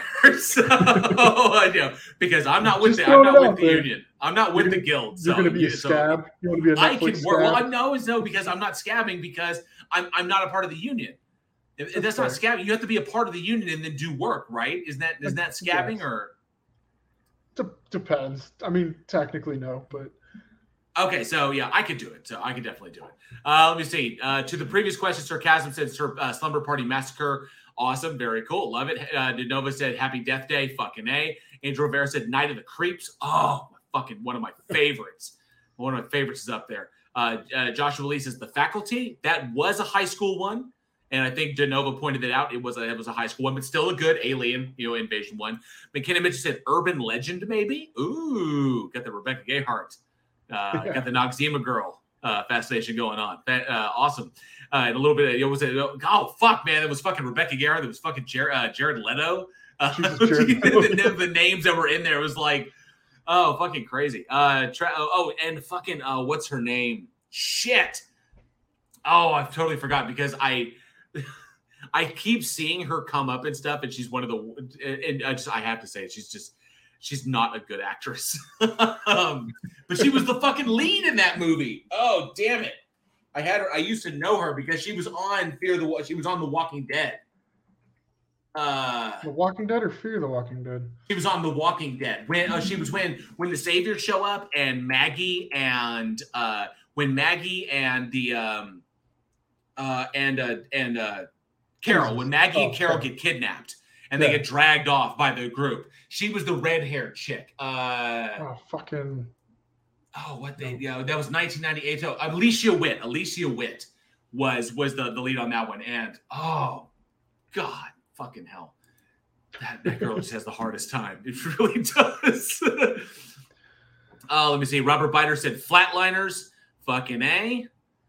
Tony Regime said Sorority House Massacre. Awesome. Genova 28 said Black Christmas. Awesome. Jay versus everything's turning into gig work. It completely sidesteps labor laws. Absolutely. That's what they're fighting for. And I support them on that. I support them. If I was part of if I was a part of it, if I was part of the guild, I'd be on strike as well. But I'm not. So, but and I still get paid doing writing gigs, doing independent writing. I still do gig work. So if something comes up, I will get paid for it. So, let me see. Raven Dark says even some of the actors are getting ticked by streaming services. They've changed the landscape. Streaming services have changed the landscapes. They absolutely have. NA is calling me a scab because he is in the union. McKenna Mitchell says, look, people can call me a scab all day long. If one of those platforms comes for me, I'm going to be the most writing this son of a bitch that's ever lived. I'm independent. If I suddenly get a call that Netflix wants to do a scary movie or a scary series, and they see my work and they give me a call and said, hey, are you represented? No, I'm not. And they want to offer me something. Yes, I'm going to take it because I'm not a part of the guild. If I was in the guild, I'd say, no, we're on strike. I can't take union work, respect the union, but I'm not a part of the union. So, and I'm still one of the little fish. Still one of the little fish that still has to survive. Little fish still got to eat. And it says, just kidding. My union does nothing for me. Some of them are pretty worthless. This is true. All right. So let's dive into our next one. I know this one, we're not going to be talking about this one very long. I was going to say, do we have to dive into it or can we just kind of skim it real quick? Oh, yeah, we're going to do that. Oh, J-Verse. Truth Seekers Season 2. If I could make a Season 2 for Truth Seekers come true, I would. Nick Frost, Simon Pegg, drama, comedy, paranormal investigators. If I could make a Season 2 of that happen, if I could just take a dump truck of money and just dump it on Simon Pegg and Nick Frost to make that happen, I would. Unfortunately, too much time has probably gone by. Maybe if Netflix had picked them up or if somebody else had picked up the show, but it didn't happen. I don't know why, because that show has amazing reviews, both commercially and critically. Everybody enjoyed it. So I don't know why that show didn't get renewed. To bring back Nick Frost, Nick Frost, Simon Pegg, Malcolm McDowell, Emma Darcy, everybody that was involved in that. But then that weird-ass cat-looking thing. Yeah, a lot of these individuals, unfortunately, have gone on to have now enough time's gone by. They're on to bigger and bigger things. Emma Darcy's on House of the Dragon now, which I don't know, may be affected. I don't know, by the writer's strike. And then you've got Nick and Simon are on to their things as well. Everybody's involved in other shit. So, but if I can make a Season 2 happen, I would. I fucking love that show. Fucking hell, man, it pissed me off when it got canceled. But let's dive into this next film. Take it away, bud. All right, we're going to talk about Sheepskin. Came out May 10th, 2016, question mark? 2016? 2013. Oh, yeah, because there was a short film. And this was inspired by the short film. This was the feature length of the short. Yeah. Right. Let's check out this trailer. Fuck, I love the horror TV. I fucking love it. I don't know if that's a dig against the flat earthers, but nonetheless, yeah. Silence came along. Directed by Curtis Spieler. This one stars Rhea Burns Wilder, Brian Manley Davis, Jamie Lynn Bagley, Lawrence Mulaney. Just the coolest names in this one. Mark Resnick, Michael Shantz. So essentially, because it's pretty cut and dry, this is a group of these punk kids kind of kidnap this businessman because they think he's a werewolf and then torture and interrogate him, and shit just hits the fan. Then shit gets real. It does kind of get real. Pretty fucking real, pretty fast. I wish they'd gotten the chainsaw more involved so it could have gotten more real, but it definitely could have. Shit does definitely get real. Shit got pretty fucking real. So I have to. So this was for me. And Sir Kev says he hears the turd polisher warming back up again. So I don't think I need to warm it up for this one. No. There's not a lot to polish as far as this film goes, but I will say that Sheepskin, despite the I think that the title, it could have been titled better. I get it, like the sheep hiding, the like sheep in wolf's clothing, or the like the wolf in sheep's clothing. I get it, but I think that the title could have been a little bit better. But nonetheless, I thought it was an oddly satisfying little werewolf romp. But the problem is that it's two different films. Is that one, I would say 3/4 of the movie is the is he not kind of setup. Right. And then the final act, you find out that he is, because they play the whole is he not all the way up to the last moment. And then all of a sudden, then the big reveal is done. And we realize, oh, he was a monster the whole time. He was a werewolf the whole time.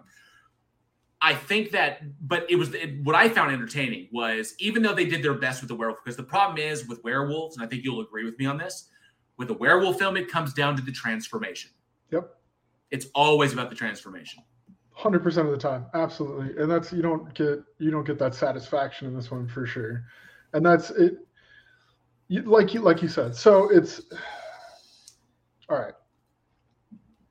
It's one of those like one location shots, it shoots. It's just there's kind of one area. You've got this one idea. You're focused on one thing, and they have to focus really hard on like acting like you're acting. Essentially, like this businessman, he's acting as not a monster, and he's very convincing. The acting is not bad in this one, which really pulls it along, because it is kind of like, it's very straight and narrow. Here's the idea. You're gonna debate the whole time whether he is or he isn't. And at the end, everybody puts their guess in, and then the reveal, and woo, okay, and then you move on. And so it's good acting. I like the way that they used the set. I like the idea. They throw a lot of stuff in there that you can kind of go back and be like, yeah, well, that wasn't really said here. They use these lines and these phrases that are kind of like, yeah, but no, you're kind of wrong here. Let me correct you. And then you get to the end and you're like, okay, all right. It's kind of underwhelming. Not terrible. The acting's good, like I said, but it's just kind of, there's no depth really to it until you get the build up and then you get the release and then it's like, oh, okay, all right. Right. It feels okay. So, and like to go on what you said, like I said, like the back half of the very end of the film, the last like say 10 minutes, 10 15 minutes or so, yeah. It then turns into a werewolf movie. Before that, it's all about is it not kind of suspense, tension building, but it's like the whole like first portion of the movie is really about just the acting itself. So when you have a film that's set up like this, where your big reveal is until the very, very end, and everything is going to be up in questions like, is he a monster? Is he not? Is he a werewolf? Is he not? And when you spend this much time, you have got to ensure the quality of your writing. You've got to ensure the quality of your acting. So it's not just about having conversations that are as natural as possible for such an extreme event. When these punk rock and these members of this punk rock band kidnap this businessman and then hold him hostage, trying to get him to admit the fact that he is a werewolf. And the reason they've done this is because the lead singer got involved. That the businessman was having an affair with his sister, and she wound up dead, ripped apart. And he's like, but so they suspect that he's a werewolf. There's not a lot of exposition as to like how he got onto it, but just a matter of like, we think you are, but we need confirmation before we kill you. Right. Is the whole kind of thing, which is why they want him to admit to it. So the whole thing is character driven from the start all the way up. It's all characters. It's everybody just trying to sell their moment, like sell their interpretation of the story of what's going on. And then things get a little chaotic when they bring the wife in, and so. But then in the last moment, you get so it kind of drops the ball on the werewolf film, on the werewolf aspect, because there's no real transformation. But I will say the lead up to it was as well done as it could have been, given the talent the budget that they had to work with, the talent they had access to, and the writing itself was decent. It's not. We've definitely encountered worse. I would say it's B movie. At best. You get what you pay for is what it is. And so there were some moments where I'm sitting there thinking as a writer, like, I would have that a little bit different, maybe a little bit more dynamic camera work to kind of liven things up a little bit more subversive camera work would have worked. I honestly was expecting that the wife was the werewolf. That's what I was anticipating because I get into a kind of a mode where you anticipate a certain kind of twist. Yeah. And I thought that the wife was the werewolf, and that would be the big reveal is when they shoot her and she drops, but those weren't silver bullets they shot her with. The lead guy's got the silver bullets on him. Right. So they pop her, she drops, and then I was going to be like, you killed my wife. And then when all eyes are off of her, she's actually revealed to be the werewolf, and she kills them, and she's the one who killed the mistress to protect her marriage and the family. See, I thought that would have been good. See, that would have been a twist that you could have put at the end of it. But they focused really hard because they focused really hard on the sheep and wolf's clothing, like you said, or the wolf and sheep's clothing. And it was almost like they were trying to do like having an excuse to do something bad. You believe in something so hard and you're going to, like pull the trigger, but you got to make sure it's for a justifiable reason. Right. And they push that really hard into it, where I think they could have done something like, hold on, let's make it all twisty and churny. Fuck the black and white moral, situation dilemma that we've put in front of you. Let's twist it up a little bit, make it more entertainment, less, point driven or, belief driven. And so, because it's a lot of like I said, it's like, I'm going to kill you, but I need to make sure that I'm going to feel okay about it afterwards. Exactly. Now, I did see going through it. I will admit there was a lot of like, if you notice as you watch the film, there's a bunch of little Easter eggs that go to a number of other a number of other werewolf films. For example, there's the music gig that takes place in London. That's just like it is specifically in American Werewolf in London. The name of the building that they take it to was Talbot Industries. Yes, Talbot. So Talbot from the Wolf. Yep. And there's a lot of love for there. There's a lot of nice little Easter eggs that are dropped in there. Did you catch the Howling one? The sticker, the smiley face on the. Oh yes, the killer in the house, the serial killer in the Shining, who would leave the smiley face to every one of his kills. Yep. Right.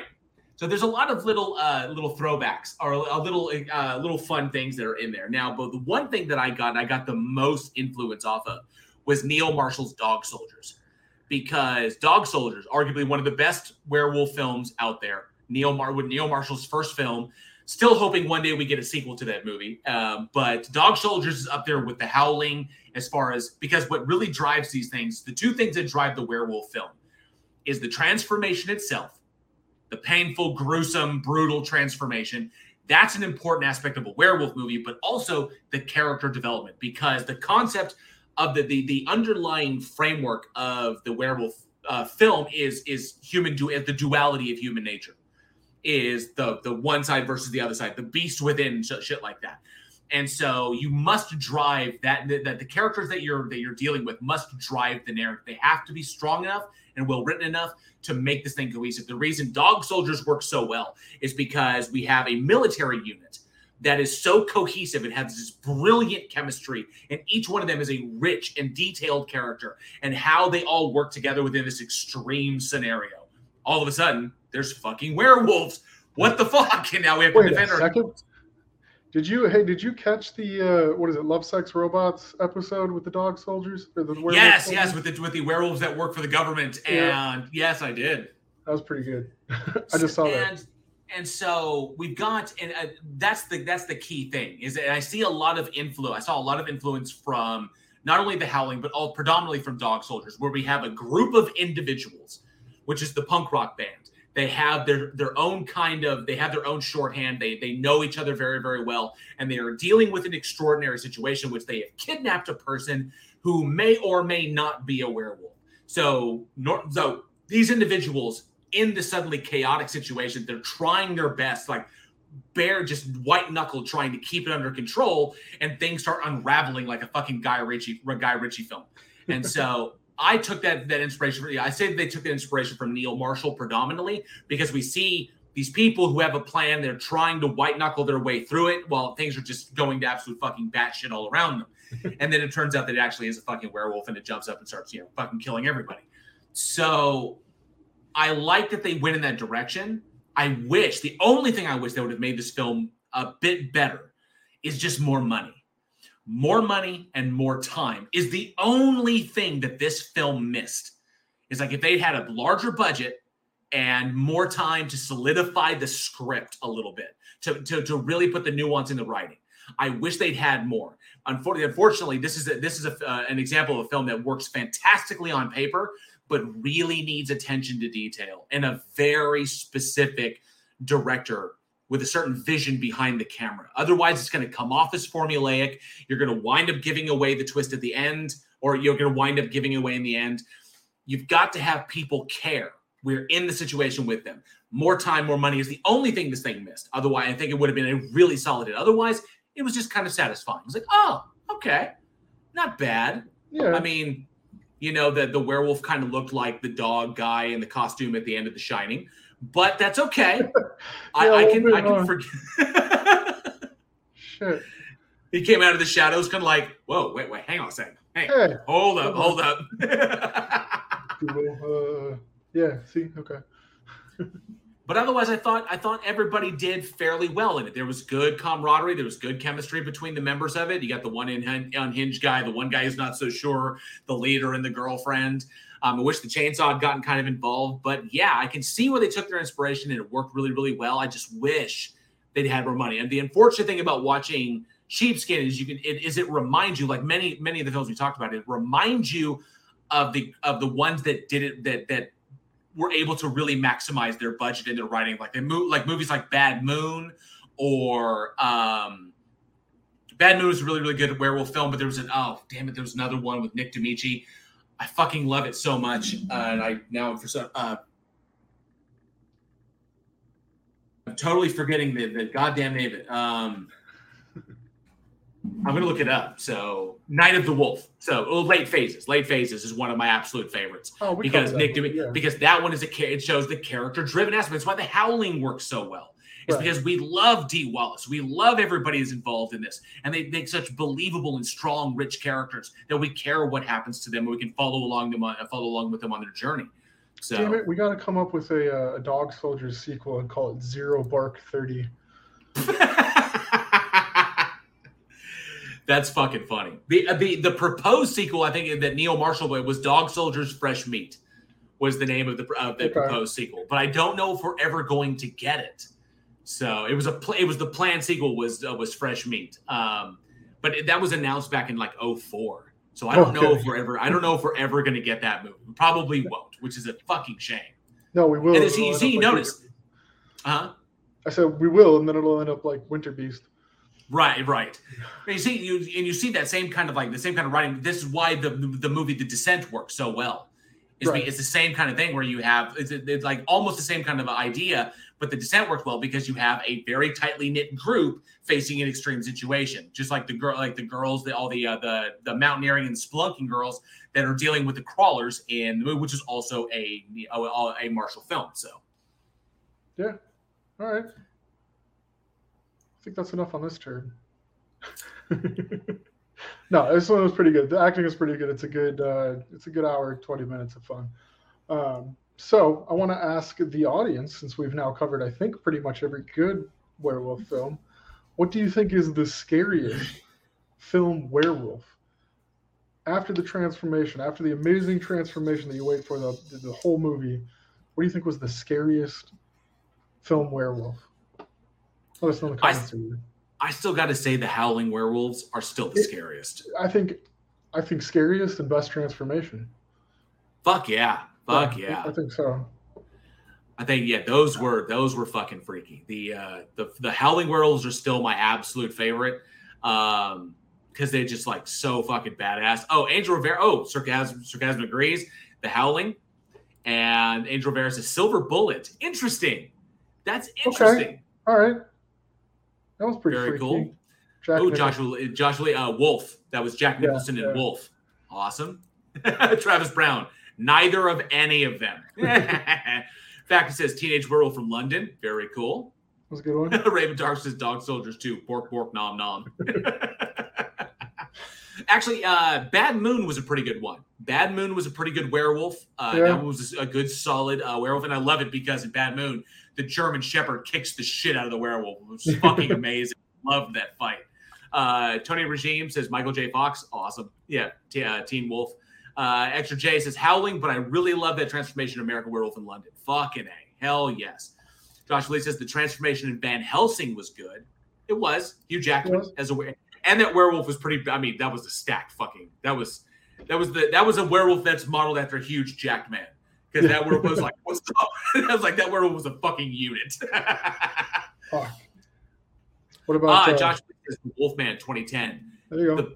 The Benicio del Toro transformation scene in the asylum, that was pretty fucking. That was sick. That was a really good transformation for sure. Fuck. And plus, he looked. I mean, that's fucking. That's top notch work there. I mean, the way he looked, just so wonderful. And Sarcasm has got to throw some shade at Underworld. Fucking A. I was thinking of Ginger Snaps. Well, definitely let us know what you think is the scariest film werewolf out there. The scariest werewolf that has appeared in film, like the scariest werewolf. Let us know in the comments below or weekendhorror@gmail.com. Let's jump on to this last one, and I'm going to show some extreme love because there is no turd polishing to be done here because this one stands on its own merits.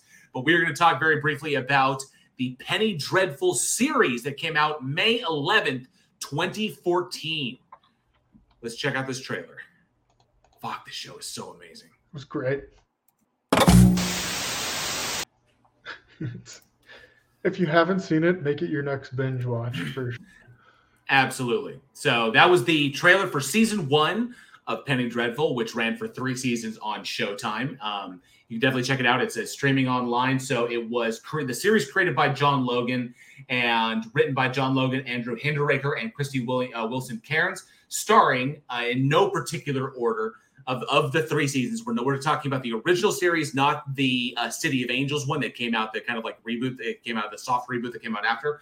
But in this one, starring in no particular order, Reeve Carney, Timothy Dalton, the legendary Timothy Dalton, the amazing Ava Green, the just incredible Rory Kinnear, Billy Piper, Danny Sapani, Harry Treadaway, Josh Hartnett, Helen McRory, rest in peace, Helen, she recently passed away, Simon Russell Beale, Patty Lupone, and Wes Studi.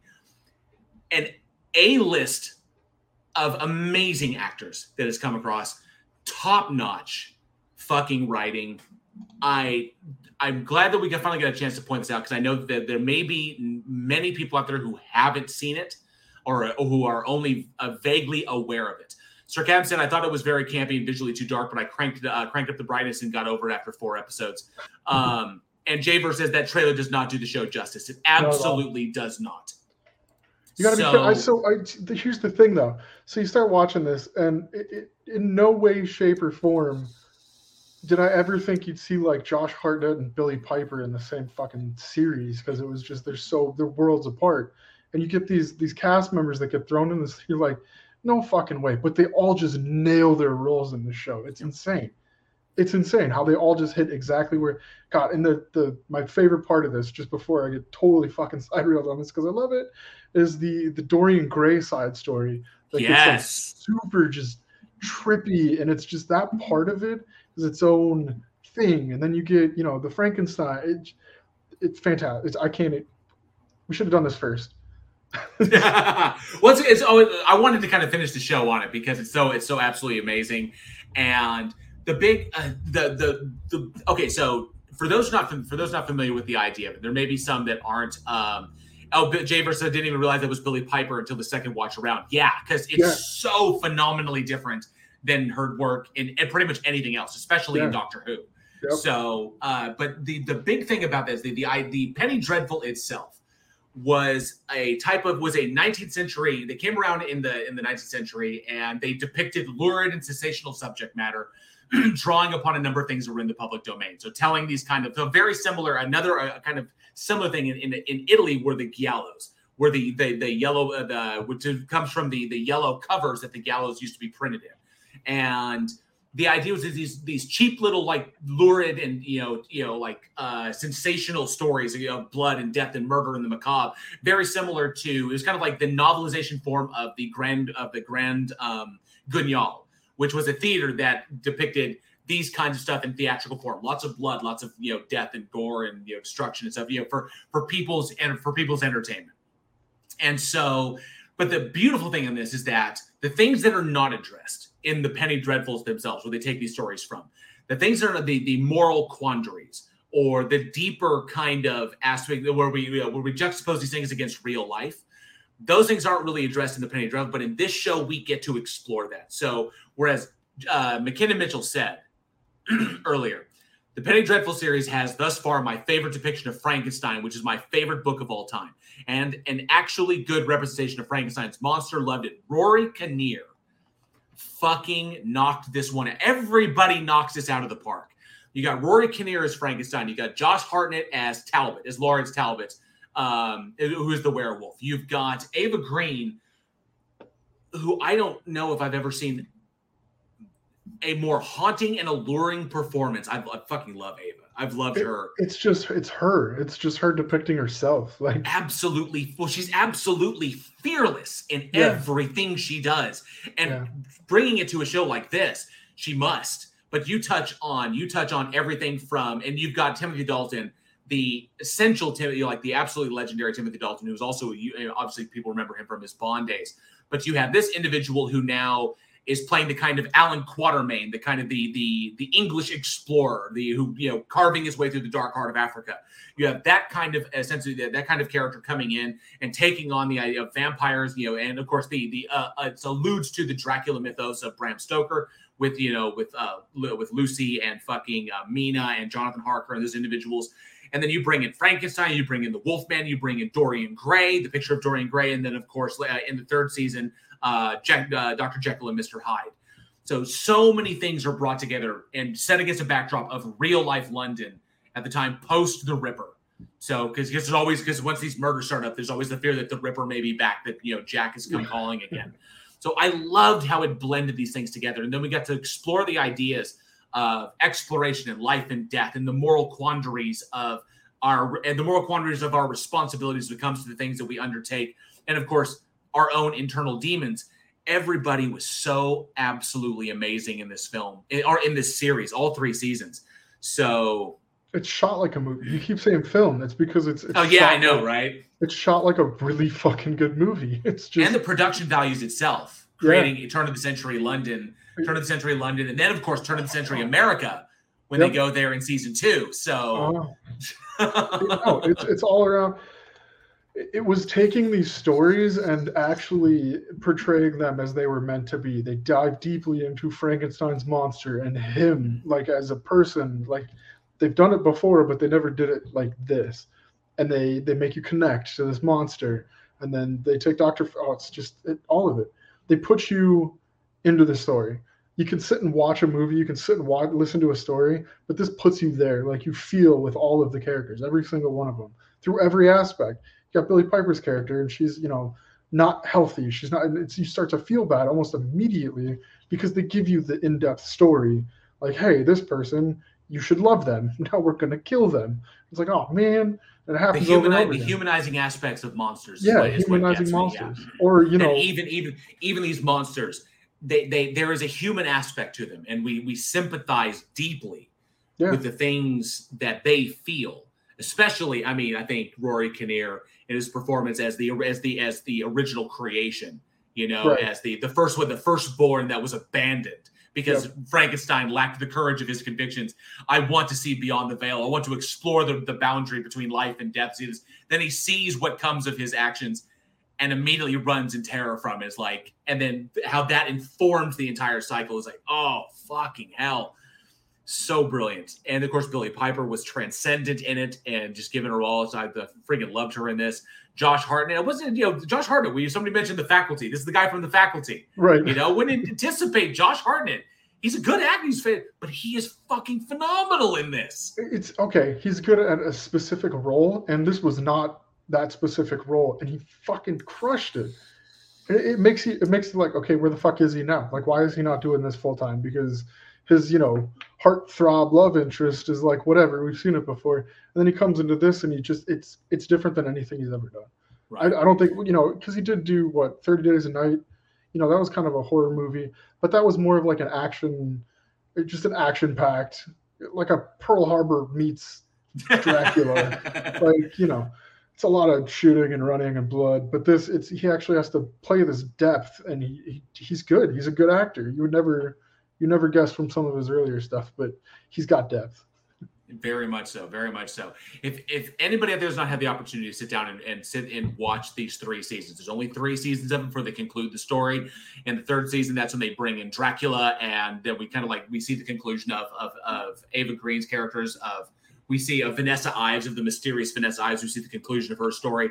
The first one is beautiful in that it sets up all of the characters together in kind of turn of the century London, where we have all of these legends from classic horror, horror films, all kind of coming together at once. And then, of course, it branches off even further, gets into more witchcraft lore and Vanessa Ives' backstory in season 2, and then comes full circle in season 3 when, the fruits of the labors of Frankenstein and Ives and everybody else kind of like hits the head, and Dracula finally shows up. Dracula himself shows up in season 3, and then things, come down to its very dramatic conclusion, which is just beautifully done and wonderfully executed in all aspects. Unfortunately, City of Angels, which came out 2020, was premiered in 2020, in my opinion, tried to recapture that, but there is something about turn of the century England, about the turn of the century around the world, whether it's England or America itself, that holds a certain character aspect that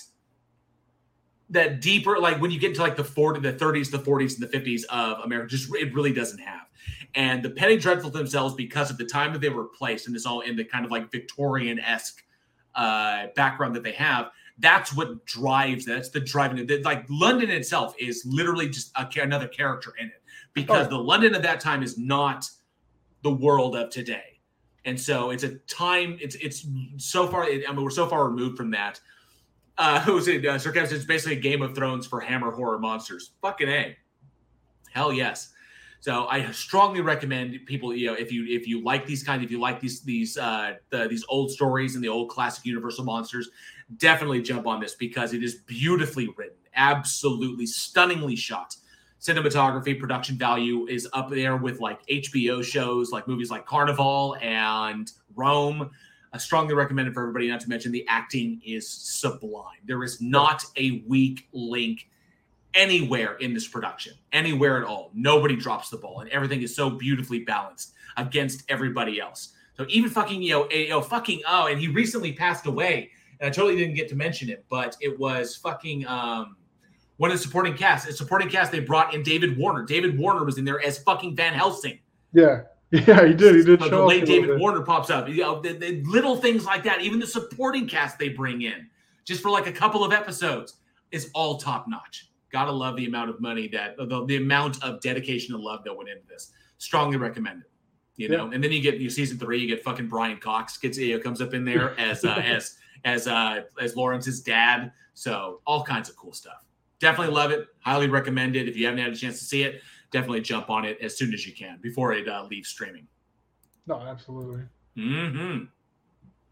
So, but I do want to ask. I do want to ask the audience.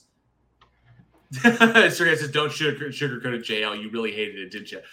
I did not. There are a few television series I love to the degree that I love Penny Dreadful. Friday the 13th, the series. Okay. Fringe. Buffy the Vampire Slayer. There's not many like TV series that I fucking love from start to finish. You want Buffy the Vampire fucking Slayer? Fuck yes. What? She was terrible at her fucking job. She fell in love with 2 fucking vampires. That's the thing about Buffy, man. Is she bucks the system, man. She's like, fuck you, not playing by your rules. She's fucked for it, but yeah. But I mean, there's yes, McKenna Mitchell Firefly is definitely on that list. Absolutely. Firefly is on that list. It absolutely is. There are very few that I love that I truly love that I will always watch if I come across them. But there's some other ones on there. It's like Burn Notice is one of the ones that I absolutely love. Criminal Minds is one that I absolutely love, despite its kind of hokey fictional aspects to it. But there are many things that I really enjoy. But as far as sci-fi and horror, something because I love the 90s turn of Outer Limits. I love the classic Outer Limits, classic Twilight Zone. But yeah, there's Penny Dreadful is up there. It's on that, probably top 5 on that list. So I strongly recommend it. But I want to ask, because there were 3 seasons of this one, each one fantastic in its own right, and I think equally good. It's not like they dip and then they come back up. It's not like they go up and then go down. No, all of them were fantastic. So I will ask this: what do you think was the best season, or just your favorite season of Penny Dreadful? The first season, when we get to establish and meet all the characters. The second one, when we get deeper into the backstories of our 2 leads, Vanessa Ives and Lawrence Talbot. Or the third one, when Dracula shows up and everything comes to its dramatic conclusion. Let us know. What is your favorite season, or what you think was the best season of the 3 seasons of the original Penny Dreadful? Let us know in the comments below, or of course at weekinhorror@gmail.com. Tony Regine says, "I'm enjoying Yellow Jackets." Yep. Even though they kind of like they telegraphed it, I can see where it's going, but it is still very well acted. Sarcasm says season 3, fantastic. Season 3 was great. My favorite is still season 1. I love the establishment of everything. Everybody's got their cool intros.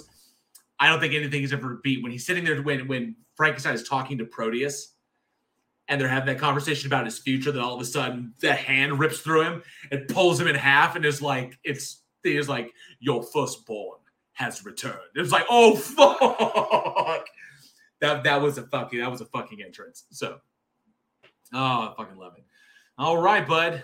You know what time it is. It's trivia time. Let's do it. Thank you for that, man. So, all right. So, It's trivia time. Remember, get those Google fingers flexed and ready. The first person to get the correct answer to this trivia question will win a surprise item from the Week in Horror store. So be sure to be the first one in the live chat. I'll be watching that. Alex, take it away. What's the trivia question tonight? The trivia question tonight. Originating in the UK, in what year was the first Penny Dreadful ever printed? Ooh. One more time. Originating in the UK, in what year was the first Penny Dreadful ever printed? All right. First one. Oh, Angel Rivera's got it. That was quick. Holy Right off shit. the fucking bat. Damn. Angel Rivera got it. Angel, I've got your name down. You are correct. The first year that Penny Dreadfuls were printed was 1836. And Robert Biter was right behind. Yeah, with 1836. Tony Regine was 1876. I think Tony got close. But yes, it was 1836 was when the Penny Dreadful first showed up in the UK. So congratulations, Angel Rivera. Well done. Fantastic. I believe it was the first one. It was one of the first was Sweeney Todd, but I don't know the very, very first one, but Sweeney Todd was one of the earliest ones. But congratulations, Angel Rivera. We're going to send you something from the store. Well done. And I apologize to those individuals who have won previous prizes. Teespring is still suffering delays, and I found out why.